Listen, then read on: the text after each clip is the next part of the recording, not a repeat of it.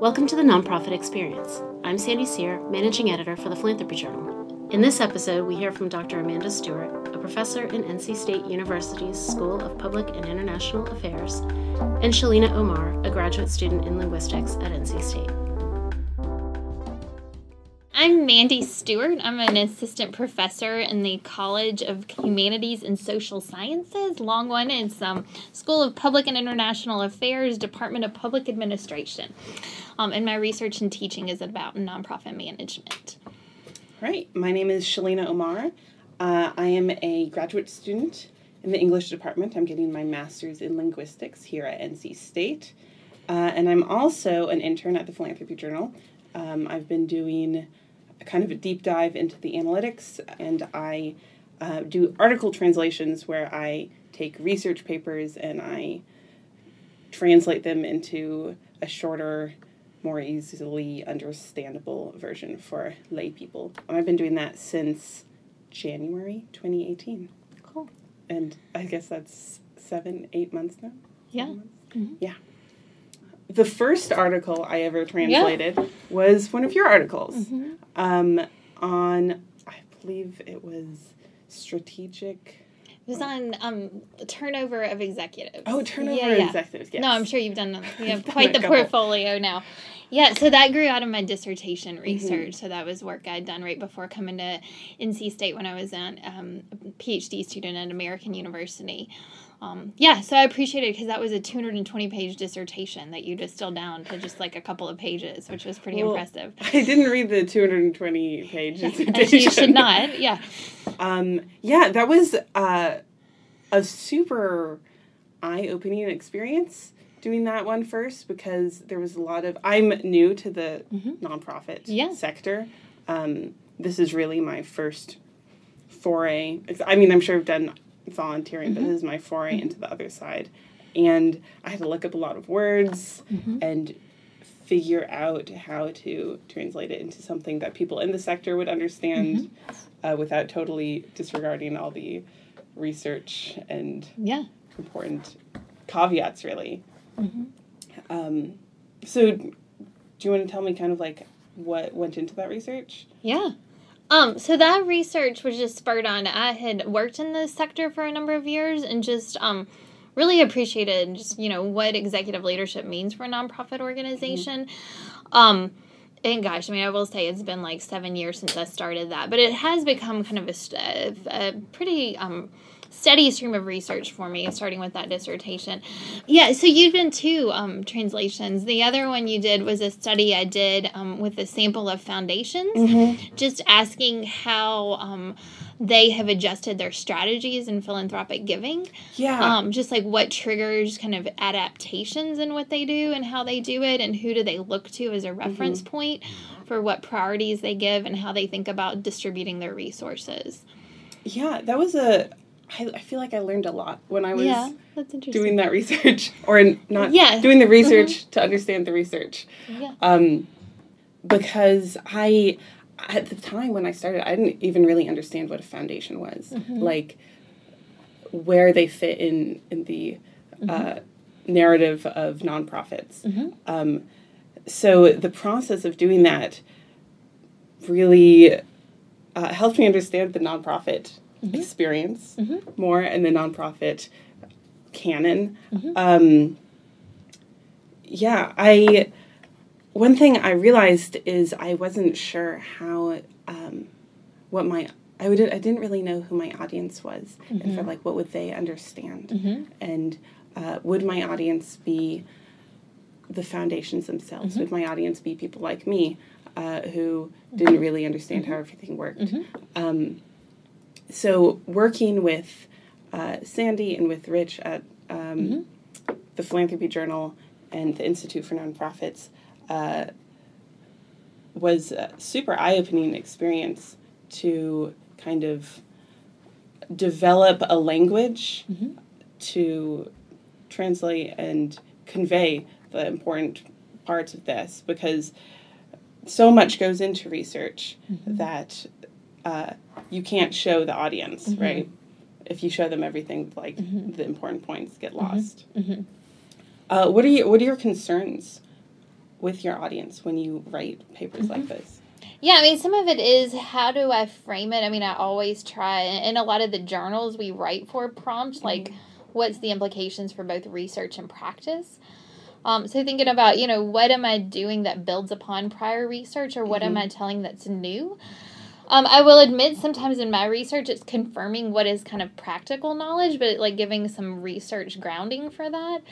And more from a practical side, like thinking of that piece in particular, was recognizing from the sample, it was really repeated among folks I interviewed, just that they look to each other as examples to follow, as reference points, that they want to kind of know what their peers are doing.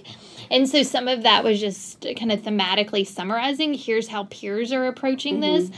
But for the nonprofit audience who might be seeking foundation grants, it was thinking about, oftentimes it's just like, we call it the black box of foundation grant making, that it's a hidden process where we don't know kind of how the sausage is made, so to speak. You know that you put in an application, something happens in the foundation, and then they award those grants. So this was trying to like talk about what is happening in that foundation. How are they thinking about their resources? How are they, thinking about partnering with nonprofits for support? So just trying to get behind that veil, or get into the black box, if you will. Yeah. You said that part of this is kind of just putting into research practical knowledge, things people already know. Why do you think it's important to have that kind of academic, research-based backup, basically, of things like, if this is all like, why do we care? We all know this. Yeah, I mean, I think some of it is to say, like, you can think that your experience is singular and not realize that it's a common experience, or to think that it's a one-off, or even, to acknowledge through research what works in one situation, does it work in another situation? What are those contextual factors that make this either be the same or not the same? And so I think research helps you sort through kind of the surrounding factors and try to get to what's happening at the core. Yeah. Is there something you feel like do you feel like the practitioners and the people who are seeking funding, or the donors and the foundations, have the access to this type of research? Well, yes and no. I mean, that's, I think that's definitely where I'm grateful for sources like the Philanthropy Journal, that do the kind of boiled down abstract versions of what is our long form, research that gets into publications. One thing just personally I commit to as a researcher is every time I use like an actual sample, I go back to that sample with a report out kind of in lay terms of my research before I try to take it down a publication process route. So I have that personal commitment. And I will say I think there's a challenge that so much of our research is behind a paywall. And so unless you have access to like a university system, how do we, just like make the publications accessible? There are ways journals are working to do that, like where they have open access. Like there's a journal called Journal of Public and Nonprofit Affairs that is open access. A research I had some work in that's based out of Great Britain. They just have made like select pieces be for free. And one of my pieces, was a part of that. And so I was grateful just that, I can share it more widely than just to an academic audience. Yeah. I have a lot of feelings about paywalls, especially when it's people doing this type of research that really impacts or describes a situation of like people on the ground. Obviously, nonprofits and foundations should be able to know this type of information, but paywalls, even if they could easily understand the research, they can't even access the research or know that the research is out there. I'm obviously in a different circle academically with my linguistics research and the type of stuff that my department does and linguists do. And that, too, often ends up behind a paywall that, people like me, graduate students, can't access. Obviously, our professors often try to help us out and send us articles, and the researchers themselves often, if you ask them, will send you the article. But people like nonprofits and graduate students who don't have the money for paying the exorbitant prices to see a single article, it really creates a barrier between academia and what people need to know. It really helps build the walls of the ivory tower, so to speak. And this kind of stuff is something that I think about a lot, not only with my translation articles, but in my own research. Academically, I'm interested in linguistics, as far as specifically like sociolinguistics, how society affects how we speak affects society, how we think about each other. But again, a lot of that research doesn't get to the people who need it. And linguistics doesn't necessarily have something like Philanthropy Journal. Yeah, that does the translation. That will do the translation work. And so we have to rely on things like pop science, pop linguistics to get the word out. But I'm hoping that can change at some point. Yeah. Things I'm thinking of are like, there's a study coming out soon out of Penn and I would say NYU, or is it Penn and Columbia? I'm not sure. But they're doing research on how African American English, AAE as it's called, is perceived in places like courtrooms, and how people like court reporters will transcribe it and whether they understand it. And to be a court reporter, you have to have a 95% accuracy rating, but that's only for white American English. And it turns out that they're like 52% accurate for African American English, which is a big issue, obviously. And so that kind of research really needs to get out to the people on the ground doing the work. Because obviously, I mean, court reporters want to be accurate, but they can't be if they don't have this knowledge, if they don't know that they need to work on something. That ties back into the stuff I do for the Philanthropy Journal. Because I wouldn't know any of this information if I wasn't getting it through researchers like you. And other people wouldn't know it if someone wasn't putting it into like an 800 word article. Because not everyone has time to read 20 pages. Yeah.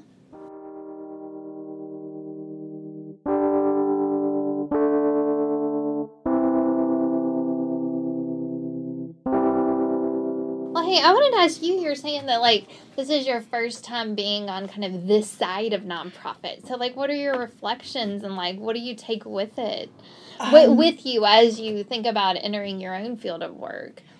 Yeah, this is I feel like I'm, like, on the other side of the curtain. Because I've done, really, my only experience before this was doing volunteer work. And so I saw whatever volunteer coordinator where there was and just like did the work. And I kind of assumed that like everything organizational was done like above. And now being on this side, in quotation marks, the other side of the curtain, I definitely say it gives me a new appreciation for just the massive amount of work that needs to be done before anyone can do the phrase boots on the ground. Like the massive amount of works before people can move forward with the plan. I'm starting to see nonprofit work and opportunities for nonprofit and nonprofit communication, getting information from nonprofits as applicable in so many parts of my career goals. I'm a linguist by education, but as a grad student, I haven't yet figured out what I'm going to do afterwards.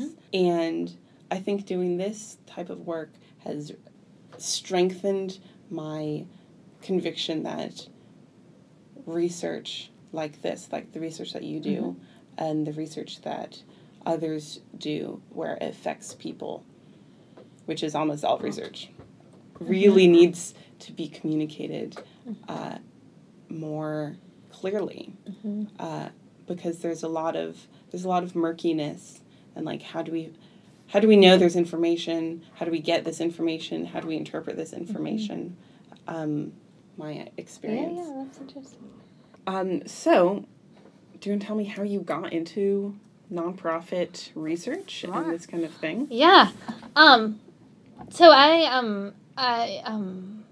gosh, like going far back, I mean, this is kind of the introduction I would give in my classroom in kind of brief form, is that started out undergrad, or I guess I should even start back farther. Like, I grew up just volunteering with my mom. She was a clinical social worker and was an active volunteer and then worked. And so some of my early memories are traipsing along with her as she did hospice home visits and whatnot. So went to college wanting to do nonprofit work. And continued that after college, doing kind of an AmeriCorps program after college that then segued into doing an MSW, a Master's of Social Work, where I was working in nonprofits that from there ended up working for a number of years in disaster response, starting with Katrina. So just worked a lot in the disaster field, disaster case management even was my niche for several programs. But just recognize, like, I started to get more curious about why things were the way they were in nonprofits than wanting to be a part of the actual doing of nonprofits. And so also recognized I was in middle management of nonprofits and kind of didn't see wanting to make my career in that space. But I realized I really enjoyed mentoring my employees that I supervised. And so saw academics as an opportunity to kind of marry the option of asking questions about this sector as well as getting to interact with the student population. Just really value the opportunity to interact with students as they are kind of forging their careers and making decisions and discerning, you know, what are they going to do with this degree or this, you know, classroom knowledge they're gaining. But also just from that work experience, just recognizing what we teach and what we study is like in an ideal state, and that there's so many constraints and realities that make practice be, you know, often just constrained. I just always appreciating kind of this bridge of what do I know and how do we know it, and then what does it actually look like in the day-to-day of an organization. So now that you've been on kind of two different sides or three different, you know, volunteering, being in management and then doing research, are there what type of things that frustrate you on the academic side now that you also know the other sides or two other sides of nonprofits? I would say most like kind of singularly, if I had to narrow in on something, we ask small research questions.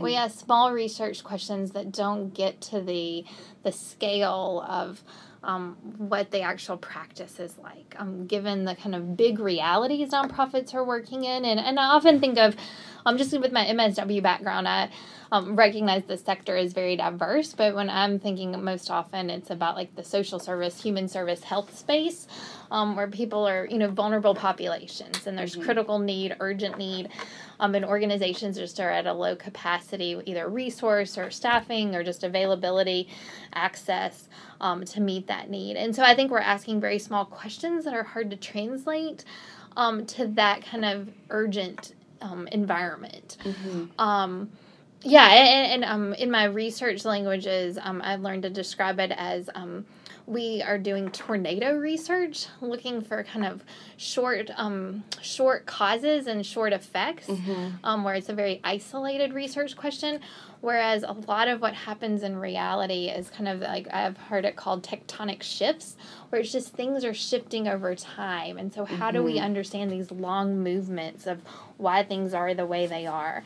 And it's just hard to like invest ourselves in that long research space of just, you know, trying to understand things over time or why things are the way they are to this point versus, you know, I can get at your tax return of a nonprofit and tell you some things that happened in that, you know, the here and now. And so just needing more research that asks those bigger, longer term questions that I think also just speak to the reality of which nonprofits operate. I think that can be an issue in like all fields of research, where it's hard. it's hard to get that data because you have to wait a really long time, or you have to have already been getting that data from a long time ago. And it's hard to see the tectonic shifts when it's easy to see the tornado. Yeah. I really like that imagery. On the flip side, what really excites you about being on the academic side of this? Yeah. Gosh, there's so many. I would say, a big part, and it goes beyond research, is being in the classroom with students who are eager to make sense of what they've known from their workspace, or just learn, and from kind of the ground up of what it means to work and be a part of the sector. No matter whether they plan, in their career being kind of on the front lines of, day to day, being actually a nonprofit professional, or whether they plan to be in support of the sector. Just getting to communicate and to help form and, help form the questions they're asking and how they're engaging the sector. That really excites me, just to be at that kind of level of engagement with students. Even though I'm not a nonprofit student, I can tell you as a student, it's exciting to have professors who, really foster that type of engagement with the world, and the student really coming in to see how to understand everything and how to ask the right questions. As a student, that's very exciting. That's cool to hear. Even though I'm not in the same field.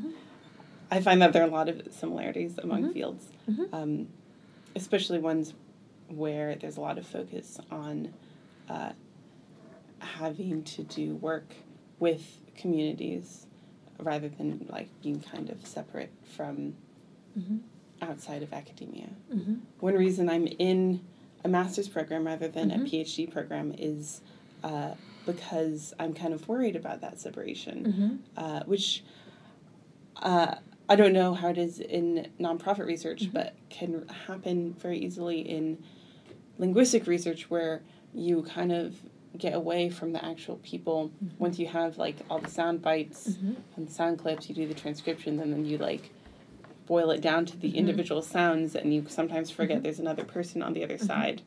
And I'm worried that if I do a PhD, I'll end up in a space of academia where I'm not engaging with the communities. So I'm hoping that this kind of research and the research translation and the connection with the communities that can be transformed and translated again into other areas of my life and areas of community engagement in general. Kind of like this project, this podcast project, where we are working on getting people from all parts of the nonprofit experience to come in and communicate and talk to each other, when sometimes they can be totally separate and forget that the other person exists, or that there even is a person doing research, or a person doing foundation work, a person doing the volunteering. You can sometimes forget or not know. Yeah. No, it's been funny in different audiences, just as I've entered as a left the space of being a representative of a nonprofit directly, having that come behind my name, to now having in audiences where, it does have my PhD attached to my name, or that I'm affiliated with the university. Either a deference or a that I know more than I think I know, which that's humbling, or that people see me as no longer relevant, and so wanting to maintain that relevance, but also recognizing that the gap between academics and the ivory tower, that's a barrier long in formation and hard to overcome. But I do appreciate, just to some of what you were speaking to of how do you, stay relevant in your own field. So much of that responsibility falls to the academic. to engage the audiences and participate and appreciate, yes, that the tenure track has its, kind of own hurdles to, but there's also a lot of autonomy. That is a huge privilege of how we get to use that time and the kind of just that I get to ask research questions that interest me, so I can enter into conversations, that just I have time and interest to give, and so what can I add to the field of practice? So I think just so much of it falls on individual shoulders, to engage that gap or to be relevant in how they choose to be. When you put it in those words, it's making me think of maybe some of that burden should also fall on those are the practitioners to reach out to researchers, to make those connections, because it can't be a one-way thing. You can't just, and it's hard to give research to someone who's not asking for it. Yeah. But I don't know, maybe just because I'm sitting on this side of that relationship, I see so much of it fall into the academics, because we do have the autonomy and the luxury of our resources for research or time for research. And we're often imposing another ask on a nonprofit. And so, I do see a lot of the onus on the research side, I guess. Yeah, to make themselves relevant and available. Make them available for certain. So. Yeah. Thank you for listening to the Nonprofit Experience. T&E is a project of the Philanthropy Journal. Our managing editor is Sandy Sear. Our graduate editor is Kristen Gollihue. Our graduate assistant editor is David Mueller, and our communications assistant is Haley Jones. This episode was produced by David Mueller, who also wrote our theme music. For more information on this and other episodes, visit us at philanthropyjournal.org. Be sure to follow us on Instagram at The Nonprofit Experience and subscribe to the show via iTunes, Stitcher, and Google Play.